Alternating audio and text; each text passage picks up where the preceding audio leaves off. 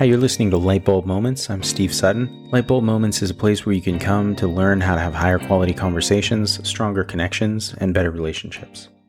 So this week, we're going to keep talking about how to make your conversations with your partner of higher quality. A couple of weeks ago, I outlined several ways in which couples and people in relationship find themselves having low quality conversations. And one of the things we talked a lot about in that episode was the role of blame and how a focus on blaming the other person for the problems in the relationship is counterproductive.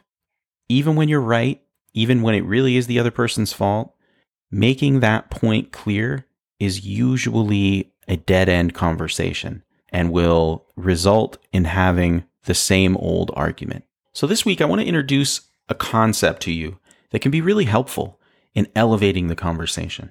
In most couples, if you'll notice, people conceptualize themselves as two people, and those two people tend to volley ideas and desires and concepts back and forth at each other. You look across at your partner, you see them, you talk to them about what they're doing and maybe what you're doing. Very often when things aren't going well, you say to your partner, if you would change, then this relationship would improve, my life would improve. Let me explain to you all the ways that you're doing things in a way that are not good. And lo and behold, when we do that, we end up in an argument or a low quality conversation. Very often these are arguments we have over and over and over again, or the same old argument. Instead of thinking of your partnership as consisting just of you and your partner, I want you to begin to experiment with a new idea, that there's a third entity present in your partnerships. And that third entity is the relationship itself. Higher quality conversations and better connections can result when couples stop focusing on one another and begin to focus more on themselves and on the relationship itself as opposed to their partner. Once you begin to focus on the relationship, it removes the element of blame from the discussion. You can simply observe the qualities and characteristics of the relationship you've co-created, and you can discuss what your vision for a great relationship might be. If you're like most people who've been having a pattern of low-quality conversations, sometimes over the course of years or even decades, you'll find that it's harder than you might think to articulate your vision for a great relationship.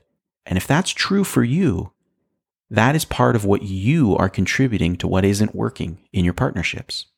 Being able to identify what would work well for you is an important component of being a good partner and of sticking up for yourself in a relationship. So I want to encourage you this week to spend some time fleshing out your vision for what a great relationship looks like. How would you know if you were in one? What would be happening? One of the traps when we do this work is to come up with a bunch of ways we want to feel.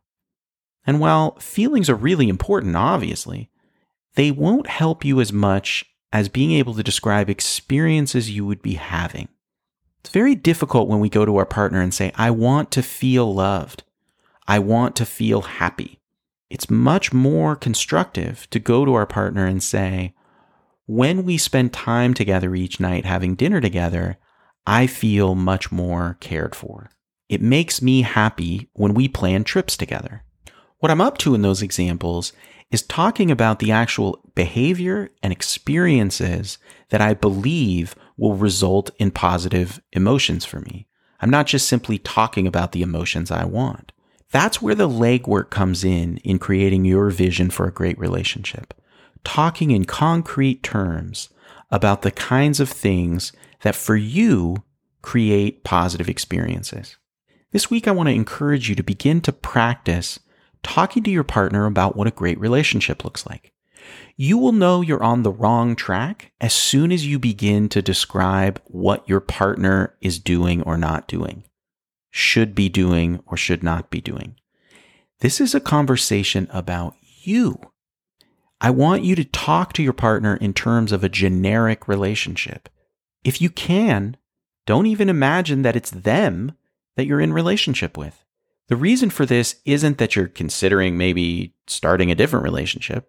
The reason is that this is a focus on you and what works for you and the things that you desire in your life.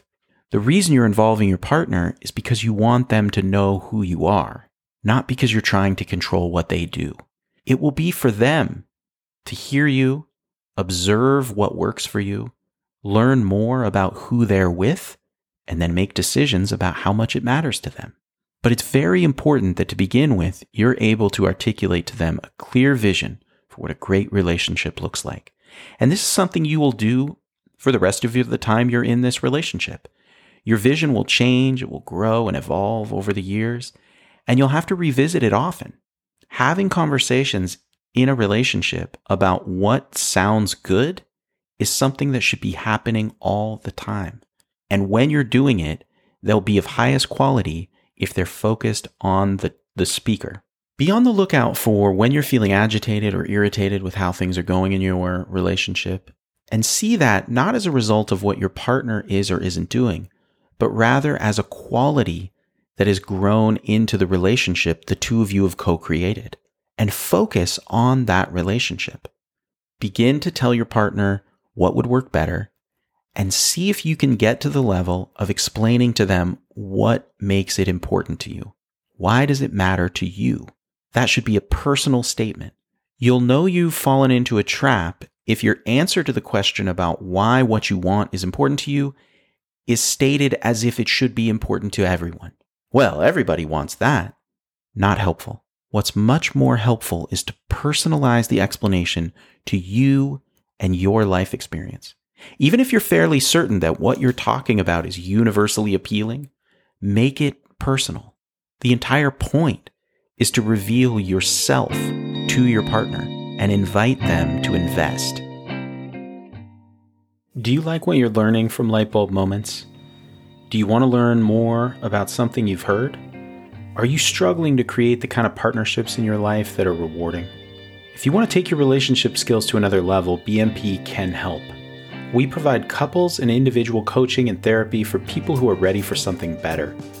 Our clients understand that in order to experience extraordinary relationships, they'll need to do something different. And we help them discover the adjustments that will change their life. Check out our website at www.bettermanprojects.com. That's BetterManProjects.com. Email us to learn how you can get support in creating more of the life you want by building great relationships. info@bettermanprojects.com.